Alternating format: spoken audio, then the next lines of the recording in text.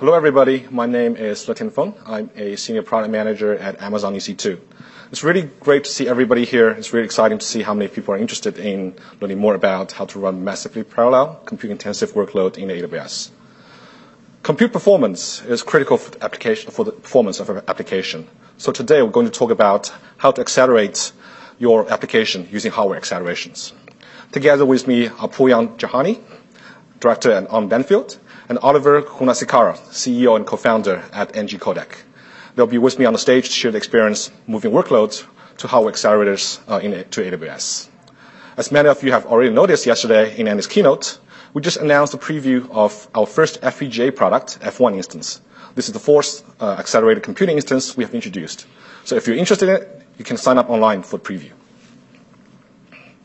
In this session, I would like to give you an overview of what is hardware acceleration, talk about the hardware acceleration on AWS, provide some example use cases of hardware acceleration, and discuss how to choose the right hardware accelerator. At the end of the session, I'll conclude by sharing some of our best practices when using P2 and F1 instances.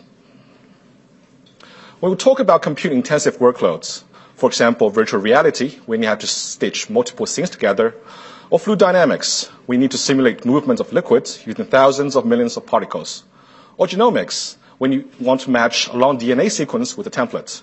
Your first reaction would probably be, let me get a lot of CPUs.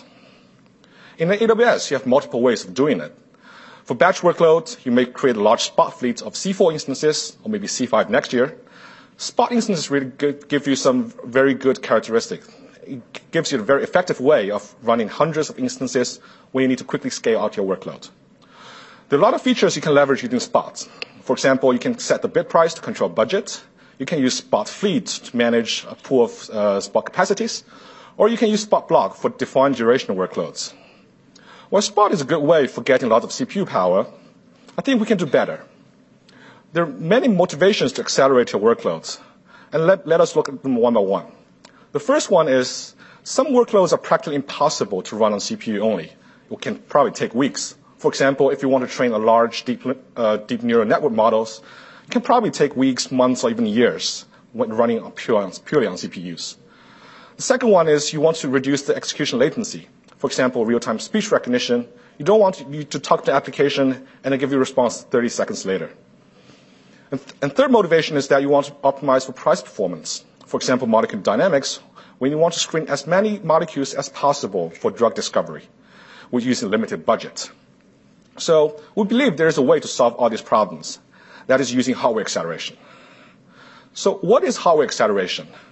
Hardware acceleration is used of specialized hardware, we call it hardware accelerators, to perform some functions more efficiently than in software running on CPUs. Hardware acceleration is not really a new concept. In the 1980s, Intel introduced Intel 8087, which is a floating point coprocessor for the 8086 lines of CPUs. Nowadays, there are much more hardware accelerators available on the market. You can have GPUs for rendering graphics. You can have other hardware accelerators to encrypt network traffic, speed up file compression, or even you can accelerate Bitcoin mining using hardware accelerators. So although these jobs can be done on software running on CPUs, hardware accelerators are available that you can do it much more faster and much more efficiently in hardware accelerators. The analogy I would like to draw between CPU and hardware accelerators is Swiss Army knife versus X slicers. CPU is like Swiss Army knife. It's very versatile. You can do a lot of things. For example, you can do integer calculations, floating point calculations, logical operations, control flow. Basically all the compute workloads you can run on CPUs. Just like in Swiss Army knife, you can cut papers, open bottles, work on screwdrivers. You may even use Swiss Army knife to cut a tree if you want. Hardware accelerators, on the other hand, are like X slicers. You can only do a limited set of work. For example, X slicers can only slice X. You may occasionally use it to slice mushrooms, but you definitely cannot use it to cut a tree. However, if you want to cut eggs every day, like hundreds of eggs every day, like a salad chef, it's much more efficient using X slicers than using Swiss Army knives to complete the job. So the same applies to hardware acceleration versus CPU for these repetitive, compute-intensive workloads, such as matrix operations or Monte Carlo simulations. Some of our customers are able to use Hall accelerators to speed up their workload by 78 times compared to running workloads on CPU. And that's very impressive. So although there's a lot of Hall accelerators on the market, there are two types of accelerators that are widely available and widely used. That is GPU and FPGA. With the development of HPC and deep learning, GPU is now at the center stage of accelerated computing. It's no longer just for graphics. It can be used for a wide range of compute-intensive workloads. So why GPU is so popular? We believe that is for several reasons. First one, GPUs are very widely available. It's available to high scale to application developers worldwide. Basically, all your laptops or your PCs have a GPU inside, be it from NVIDIA, AMD, or Intel. You don't have to move mountains just to get access to one GPU. Secondly, it enables high degree of data parallelism. So in one GPU, you can probably have thousands of parallel processing cores, while in CPU, you can probably just get 20 or 30 cores. And in GPU, there is very good characteristic, which is called SIMD, single instruction, multiple data. It can run a single instruction on multiple data to speed up the workload. And it's really designed for high floating point arithmetic because GPU started to support graphics workloads, which are all about floating point performance. And there are a lot of consistent, well-documented set of APIs, for example, CUDA and OpenCL. A lot of people are using these APIs to develop applications. It creates a good ecosystem and a positive feedback loop so that these APIs are currently supported by a wide range of ISVs and developers and open source frameworks around the world. So some people may ask, we already have a large application that is running on CPUs. Would it take a long time for us to migrate from CPU to GPU? One beauty of GPU is that it allows you to optimize some core code, mostly inner loops, for example, as shown on the screen. That's probably maybe 10% or 5% of the code for GPU optimization, and you can get multiple times speed up. You can keep the rest as is. Most of the codes in your application is probably open in a file, draw some graphs, draw a button on the screen, or maybe handling network traffic, handling errors, do some logical control flows. These operations do not really benefit from GPUs. All you need to do is just to optimize the inner loops, for example, matrix operations and Monte Carlo simulations, and offload these most time-consuming parts of your applications to GPUs. And you can use minimal investment to get maximum return. FPGAs, on the other hand, provide you some additional benefits. For example, it allows you to make custom hardware for specific algorithms. There's no instruction sets or data structure defining FPGA, so you can define your own. For example, if you want to run an application that the algorithm works best with 15 bits, you cannot do it in CPU or GPU, but you can easily do it in FPGA. If you want to create your own opcode, no problem. And FPGA is a reprogrammable hardware, which gives you flexibility to reconfigure the gates to suit your needs. You can live upgrade these algorithms in FPGA. You don't have to refabricate a chip, which is a very expensive process. FPGA also supports the concept of data flow programming. You input the data on one side, push it to a series of gates, and then you can get the result on the other side. Unlike GPU, which is good for independent stream calculations, for FPGA, you can really have applications that requires high interdependence between threads. This is something that you can't achieve easily in GPU. And FPGA also offers a large local memory and high memory bandwidth. So with all these benefits, you will be able to run your workload much faster and much more cost effectively. So let me draw an analogy between GPU and FPGA. That's usually how I like to compare and contrast them. So for GPU, it's really like a highway. You can have multiple lanes. Each lane accommodates a line of cars. These cars are driving their own lanes unless you want to switch lanes. And there's no interdependencies. You can bypass the other cars. It's not a problem. At toll booths, each lane has its own operation, which is collect tolls. Now everybody has to pay tolls, and there's only one operation. You can increase the throughput by easily adding more lanes. FPGA is more like assembly lines. You input raw materials on one side, and you can configure the assembly line based on the algorithms. But at any given moment, you can have multiple operations on multiple stages of the data. Just like in Toyota assembly line, you can have somebody installing the engine, you can have somebody installing the wheels at the same time, no problem. You can, of course, make FPGA data parallel, but you're not required to do so. So in AWS, we are offering both types of accelerators. We started our accelerated compute instance family back in 2010 when we introduced CG1 instance with a pair of NVIDIA Tesla M2050 Fermi GPUs. And in 2013, we upgraded CG1 to G2 instance with NVIDIA K520 GPUs. I believe some of you may still be running your workloads on G2 instances. You can also run DirectX, OpenGL code, and OpenCL code on G2. We just launched P2 instance with NVIDIA K80 GPUs back in September this year, actually end of September. P2 instance supports up to 16 GPUs in one single instance, and it supports GPU Direct, so the GPUs can talk to each other without going through CPUs. On the FPGA side, we just announced the preview of F1 instance yesterday, which was up to 8 Xilinx FPGAs. And we continue innovating. We want to really bring the best hardware accelerators to satisfy your needs. So why should you choose hardware acceleration on AWS? So AWS provides you a lot of cloud benefits. First of all, it's easy to use. EC2 instance allows you developers, ISVs, and end users to quickly develop and run your application. You can start using GPUs and FPGAs within minutes. You can literally just have a credit card, sign up an account, and you can start using G2, P2, or F1. Secondly, it's flexibility. We allows you to select multiple types of hardware accelerators, operating systems, programming language based on your needs.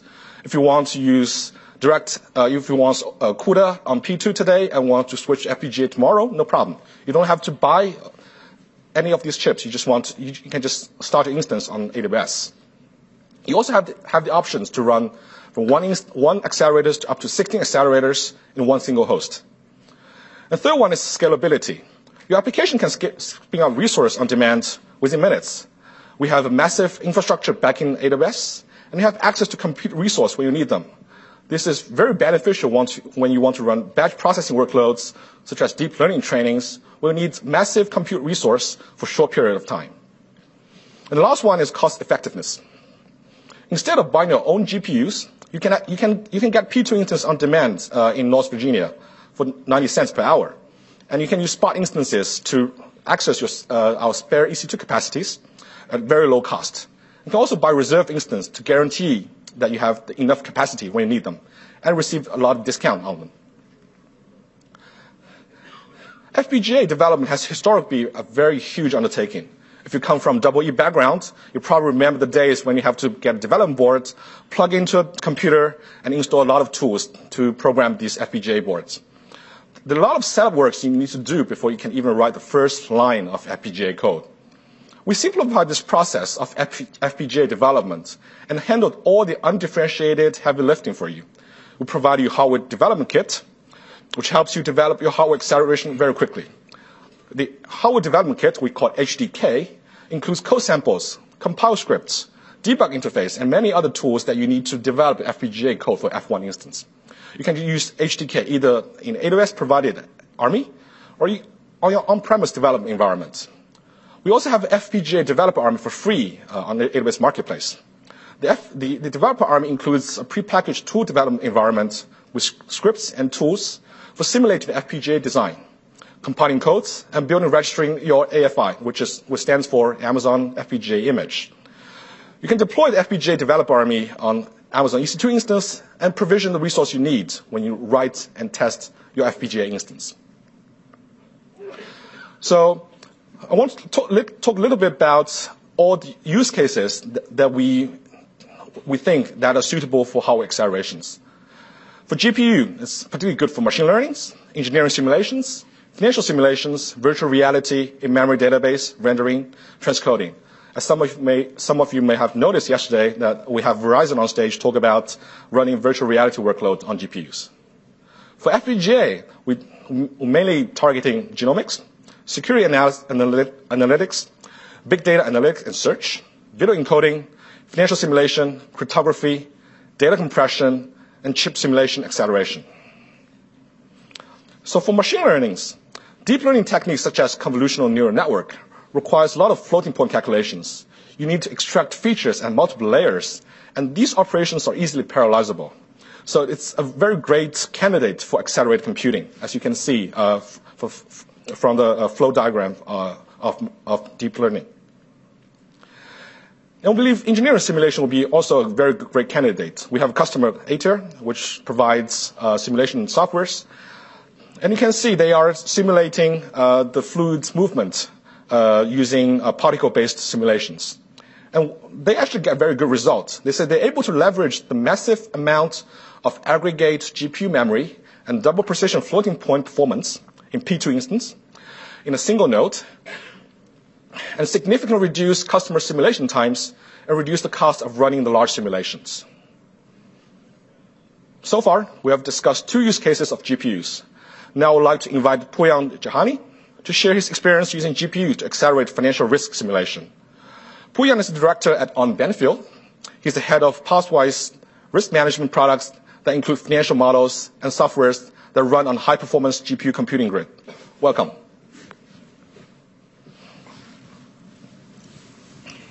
Thanks, Ledian, for the great introduction, and thank you, everyone, for spending the time with us. We're really excited about presenting our use cases to you. So I'll get right to the material. We've been early adopters of GPUs since 2010.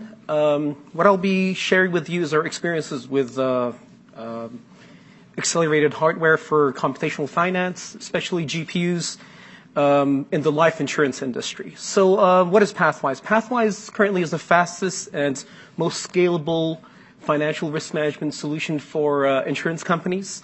And the computational capabilities that GPUs have been able to offer us, we've been able to migrate a lot of clients from traditional legacy systems that were CPU-based, and they've been seeing improvements in the order of 50 to 300x. So if you want to put it in perspective, 300x means reducing runtime from 2 weeks down to an hour. So that's, I'd say, quite impressive. And also, our platform is a complete risk management solution. So what our clients are normally doing is they're using a lot of disjoint siloed systems, and they actually migrate to Pathwise, and now they have one high-performance system that can actually do everything for them, reporting, capital calculations, reserve calculations, hedging, risk management, you name it. It's basically one complete solution for their needs, and it's GPU-powered, and we'll discuss how we're thinking of using FPGAs in the coming months.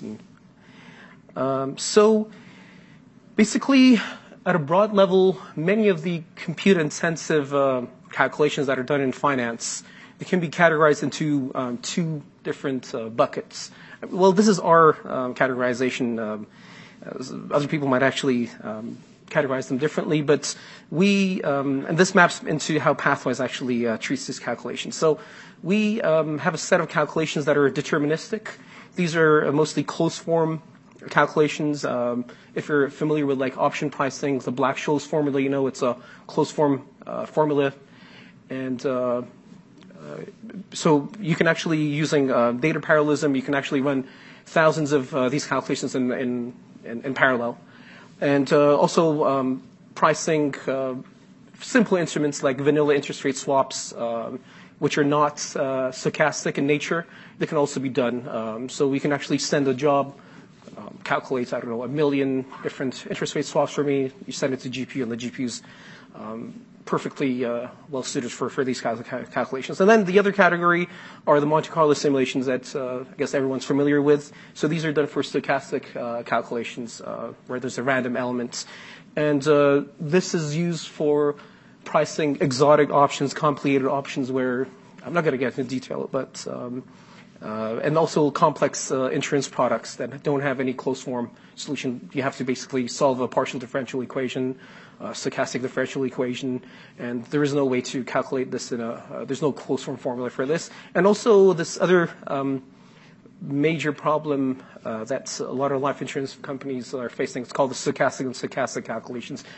These are basically, as you know, Monte Carlo simulations are already hard enough. So these stochastic and stochastic calculations are Monte Carlo simulations inside other Monte Carlo simulations. So you can imagine how complicated that can get. Being able to handle such a calculation in a risk management software is already quite a big accomplishment.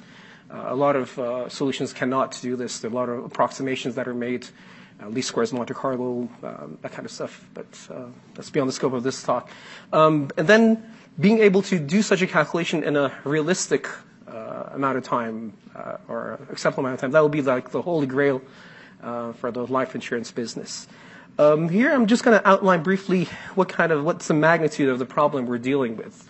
We're doing a Monte Carlo simulation projection over 30 years, so monthly projection, time steps are monthly, so 12 times 30, about 360 time steps. That's the horizontal axis. We have an outer loop for the Monte Carlo simulation, so those are like 1,000 scenarios, say 1,000 scenarios. And then each of these 1,000 scenarios at each time point, we're doing another inner loop calculations. So there's another Monte Carlo calculation happening there. So typically, sometimes we use like 5,000 scenarios for that to get actually to the exact value. You see this number 30 shocks. Shocks are actually used for sensitivity analysis. So we're actually calculating finite difference using sensitivities, using finite difference methods. So these are basically calculating what our what its sensitivity is to movements in the markets. Stock market goes up and down, interest rates go up and down, volatility goes up and down. We're trying to determine what's the sensitivity. So we have to use like a finite difference method for that. We use like shocks up and shocks down, so we get like a two-sided finite difference. So that provides more accurate results. So if you add this all up together, you'll see there's 54 billion valuations that need to be done and this is just for one policy. So these are not 54 billion instructions or calculations. These are valuations. And each valuation, we're calculating lapse and mortality. These are actuarial models that are used to determine whether a policyholder wants to stick with the product or wants to leave, or God forbid the policyholder passes away. Also, we're using stochastic differential equations and stochastic processes to calculate how the indices, the stock indices are moving, how the interest rates are moving. So there's a lot of calculations going on in the background, as you can see.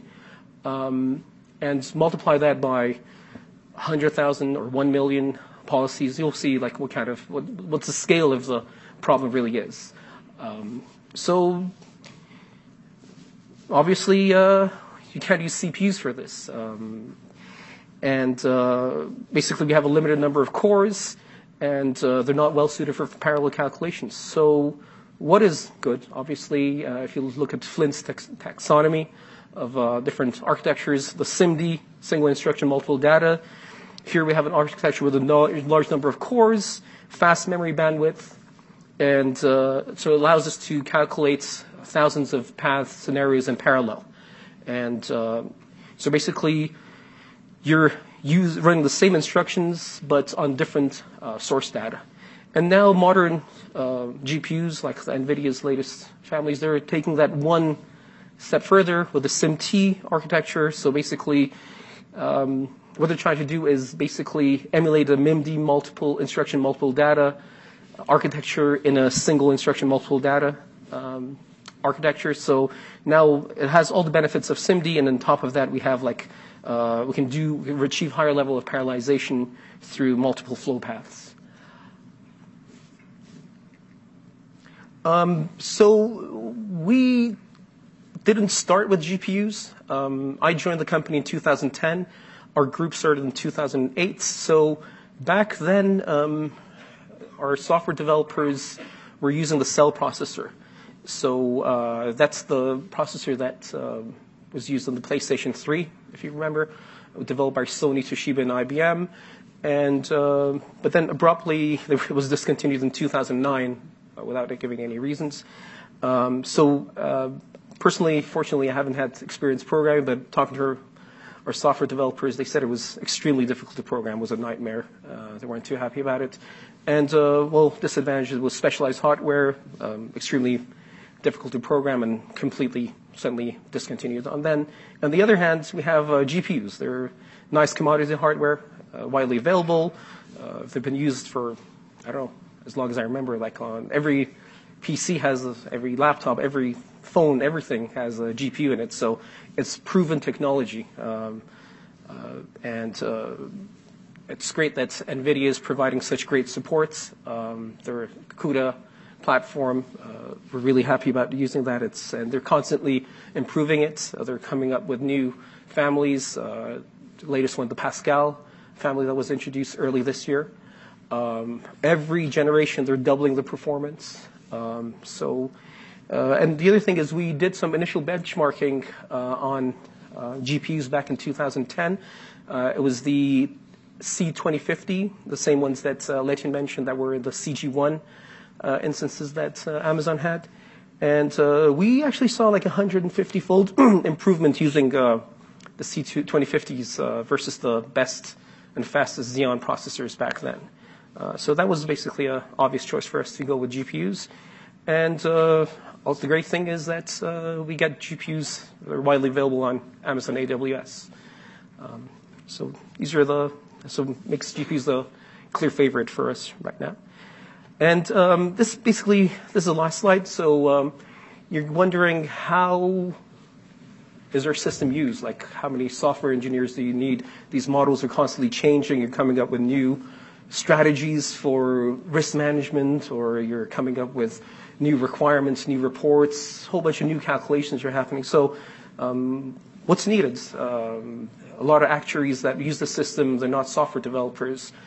The quantitative analysts, they might be more familiar with software development, but the great thing is that all the business logic, everything, all the models are actually implemented in a spreadsheet-like interface. So if you know how to use Excel, you know how to use our tools. So we've developed our own domain-specific language, the pathwise modeling language. So all the logic is actually implemented in there, and they're basically simple constructs like min, max, if, average, sum, stuff that everyone is familiar with from Excel. So that's how the logic is actually implemented, and with the press of a button, the logic is actually converted into CUDA, and you can actually deploy to Grid. And you can see that our modeling language is nicely isolated from all the lower layers. So it can actually talk to CUDA. You can actually run it on NVIDIA GPUs. You can generate OpenCL code, run it on GPUs or CPUs.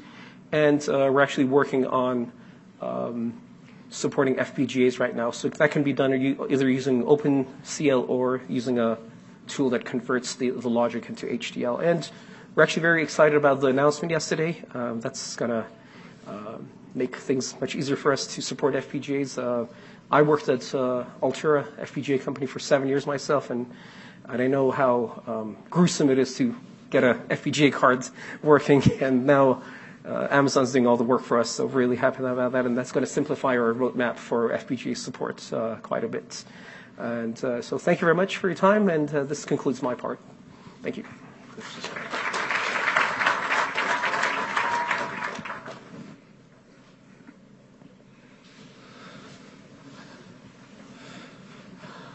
All right. Thank you very much, Po-Yang, for the sharing. The 150 times speed up is truly impressive. It's great to see that also PWML can run on both GPUs and FPGAs. It demonstrates that similar to GPU, FPGA can also have high potential and very wide use cases in accelerated computing. One of our focus areas of FPGA is video encoding. Now I'd like to turn it over to Oliver Gunasekara, CEO and co-founder of NG-Codec, to talk about using cloud FPGA acceleration for live video encoding. Oliver has 20 years of mobile experience, having been responsible for ARM's mobile activities starting in 1995. He spent 12 years with ARM, serving as a VP for corporate BizDev and M&A until 2007. Prior to co-founding NG-Codec in 2012, he was a business development consultant to a number of mobile startups in the OS, security, imaging, and battery areas. Oliver, please.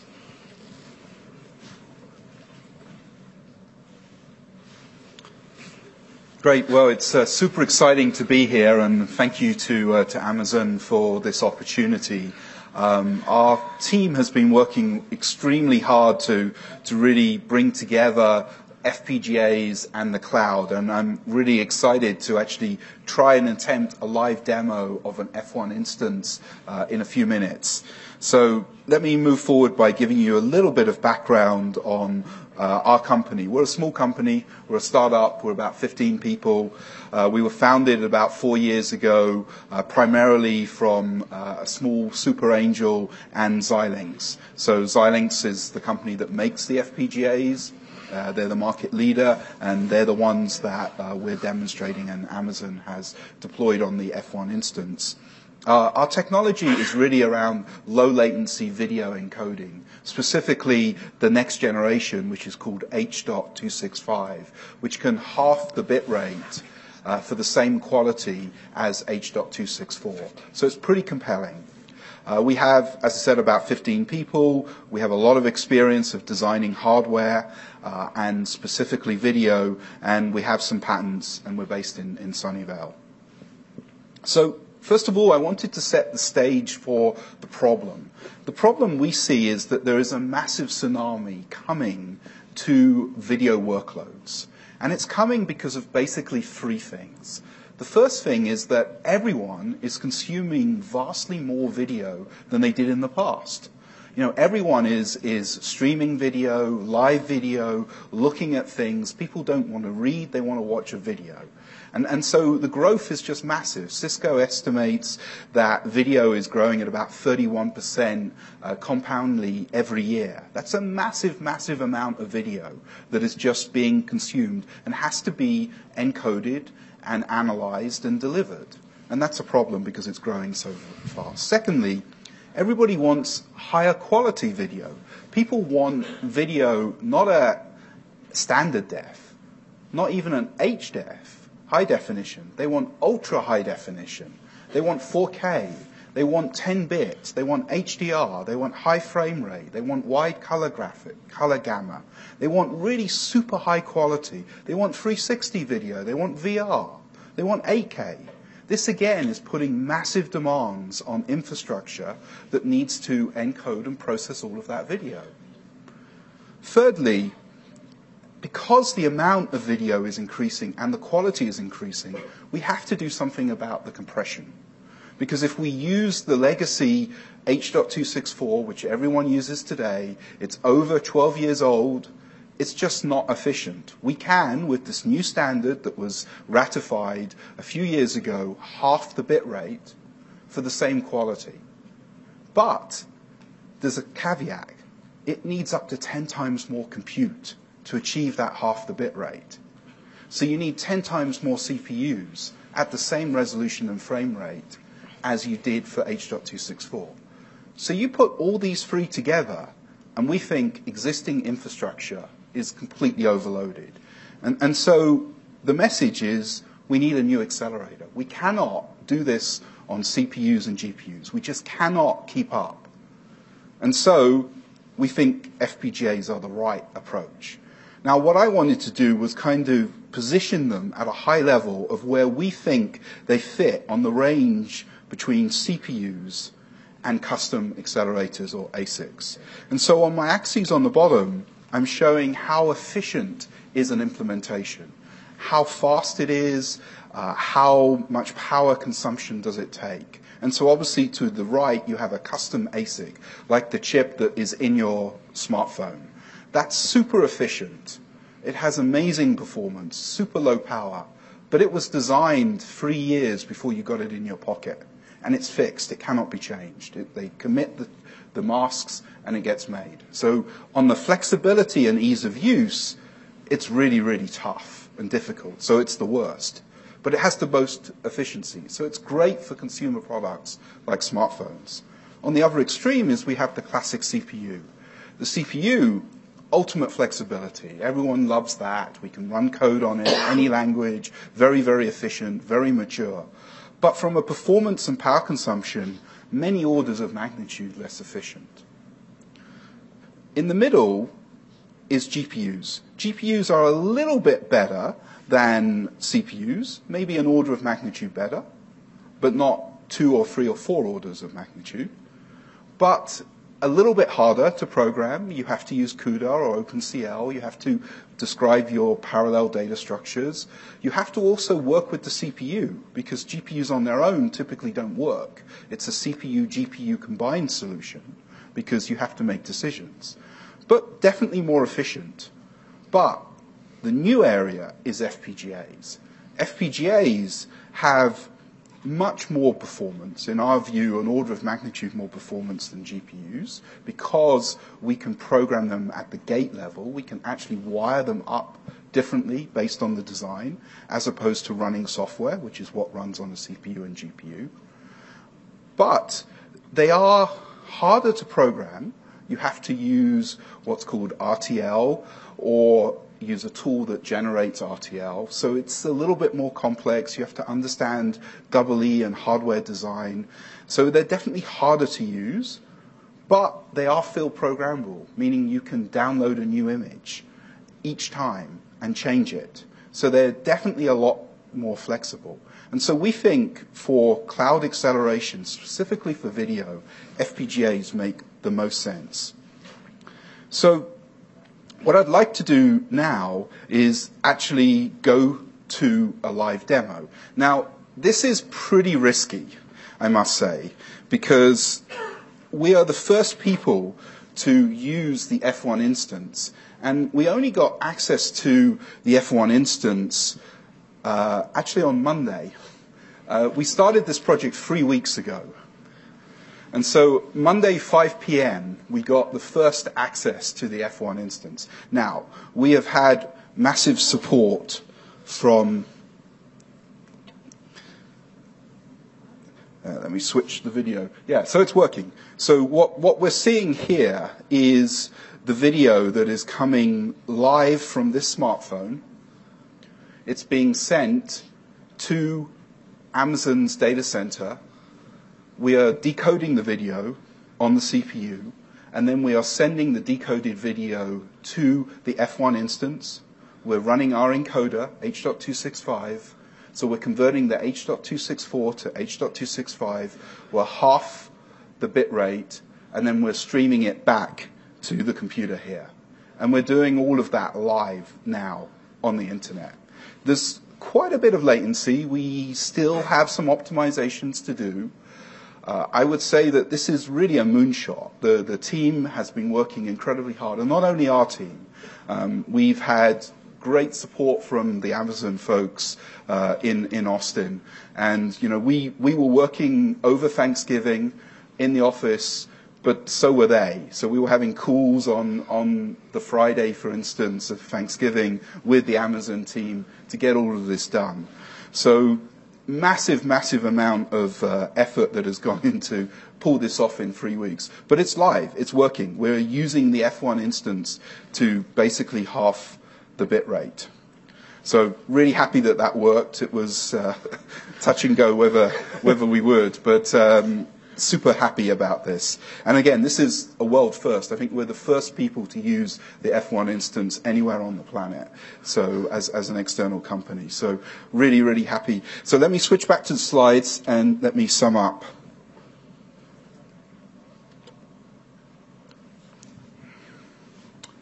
Okay, so this was the demo that I just showed you. So the live stream went from the iPhone in H.264 and 5 megabits into the Amazon F1 instance, where it was decoded initially and then re-encoded with our encoder to H.265, and then streamed back to the PC on the desk. And the key here is that we are halving the bit rate. So yeah, great that worked. First, as I said, this is live. No one else has ever used the F1 right now. Okay, so let me summarize from our specific point of view how we see FPGAs, CPUs, and GPUs fitting together for video encoding. So obviously, when you talk about video quality for live, you're constrained, because with a live use case, you have to be able to process that within your frame rate. And so you cannot use every single instance that you can afford. You have real constraints. And so the reality is that if you use, say, X265, which is the open source codec for CPUs, you have to run with a preset that is fast, that doesn't offer great quality. It offers quality broadly similar to H.264 in its high quality setting. But if you use GPUs, you can achieve higher quality, and so some folks do that. And of course, with our FPGA, we can also achieve extremely high quality for live. But when it comes to latency, again, software has quite a bit of an overhead, but with GPUs, there's even more overhead because you have to split the design between CPU and GPU. But with an FPGA, we can do ultra-low latency. Not shown here because we haven't tuned it, but ultimately we can get down to sub-frame levels of latency, both encode and decode. And so when you talk about the cost, because we need less resources, we believe the FPGAs will be considerably lower cost than using GPUs or CPUs.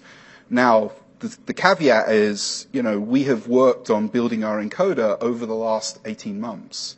So we had it running in an FPGA and we ported it into the F1 instance. So it takes quite a large effort to get this up and running. But once it's there, we plan to have it available in the Amazon marketplace for people to make use of. So just to summarize, we did this port in 3 weeks. We're the first people to do it.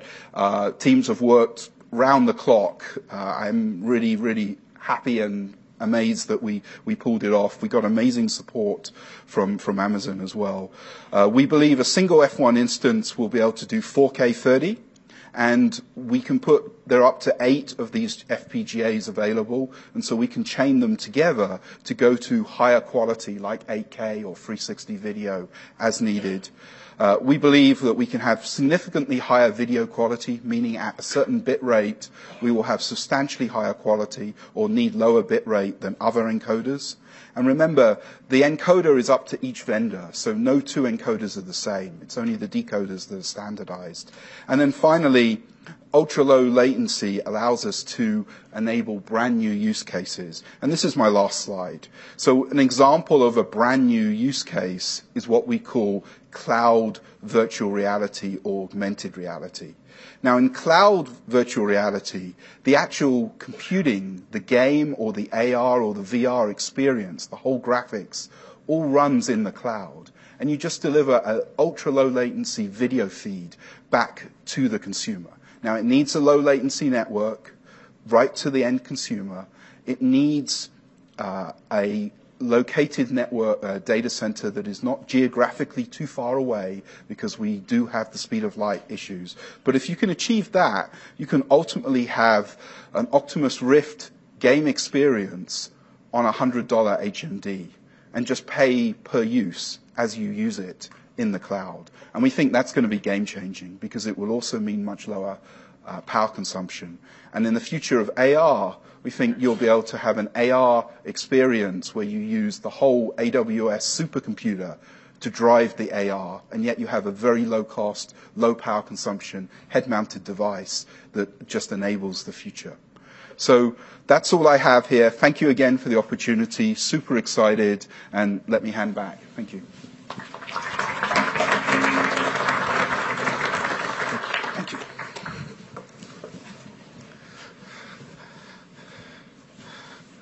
All right, thank you very much for Oliver for the nice presentation. It's actually the first public demo of F1 instance I've ever seen. All right, so we've now seen a lot of use cases of using hardware accelerations. On one aspect, we want to identify what is the right hardware accelerator for a use case. On the other hand, we also make sure that we can get the most out of from these accelerators. So with that, I would like to share some best practices when we use P2 and F1 instances. First of all, we provide a lot of armies, prepackaged machine images. So for example, if you want to run a deep learning workload, the best army you can find on AWS is the AWS Deep Learning Army.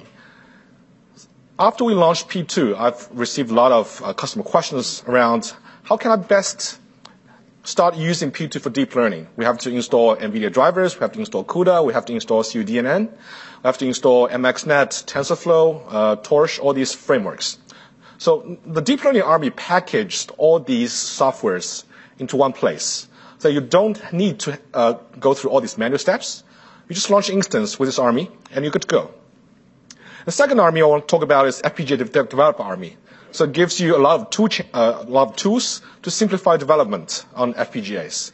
So FPGA F1 instance now in preview. If you sign up, we'll get back to you on getting preview instance. Also like to talk about some general system tuning tips. First of all, we recommend keep Linux kernel up to date, at least 3.10 or above. We have customers running on kernel 2.x version, and once they upgrade, they see a 30% to 40% performance increase just by changing the kernels. If you really care about network performance, we like you to use enhanced networking or elastic network adapter for best networking performance. And you can use placement groups to achieve the maximum network bandwidth within a cluster of instances. These are all publicly available in EC2. And if your application posts a clock very frequently, we recommend using TSC clock source. And because for P2 and F1 instances, we have large memory in the host, you can fully utilize the host memory to cache hot data. So you don't have to put data as code in EBS or in S3. You can just put all these data if they fit in the host memory. And then Amazon Linux is fully optimized for P2 and F1 instances, and we strongly recommend you using Amazon Linux. And there are some NVIDIA driver settings for P2 instances. For example, a lot of people migrate their workload from G2 to P2, and they don't upgrade the GPU drivers. So for P2 to perform, you really need NVIDIA driver at minimum of 352.99 or above to use the GPU direct capabilities. And you also want to enable persistence mode by running NVIDIA SMI command. If you don't run this command, you'll probably observe a long delay when you type this command because the driver has to initialize itself. And then you can set the clock speed at maximum frequency. You can also enable or disable turbo for burst performance or high consistency. All of these can be done through NVIDIA SMI command. And we'd like to talk about data transfer between memory and GPUs. Basically, memcopy is a must-do for almost virtually all applications. And you really want to minimize the number of minimize data transfer between host memory and GPUs because PCIe bandwidth is lower than local memory bandwidth, and you want to make sure that the data is memory local to the processor. And we recommend bulk copy before processing. So because each CUDA memcopy has overheads, and if you have a 2-dimensional or 3-dimensional array, you can use CUDA memcopy 2D or 3D when copying high-dimensional arrays, instead of using a loop and use CUDA memcopy. And then you get much better performance if you transfer from pinged host memory to GPU, and it's faster than transfer from pageable host memory. So this is example, the benchmark results if we copy 128 megabytes of data from host memory to GPU memory. If we just copy into one CUDA memcopy core, it takes about 22 milliseconds. If you divide it into 32,000 chunks, it takes you almost 81 milliseconds. So that is because for each CUDA memcopy, there's overhead.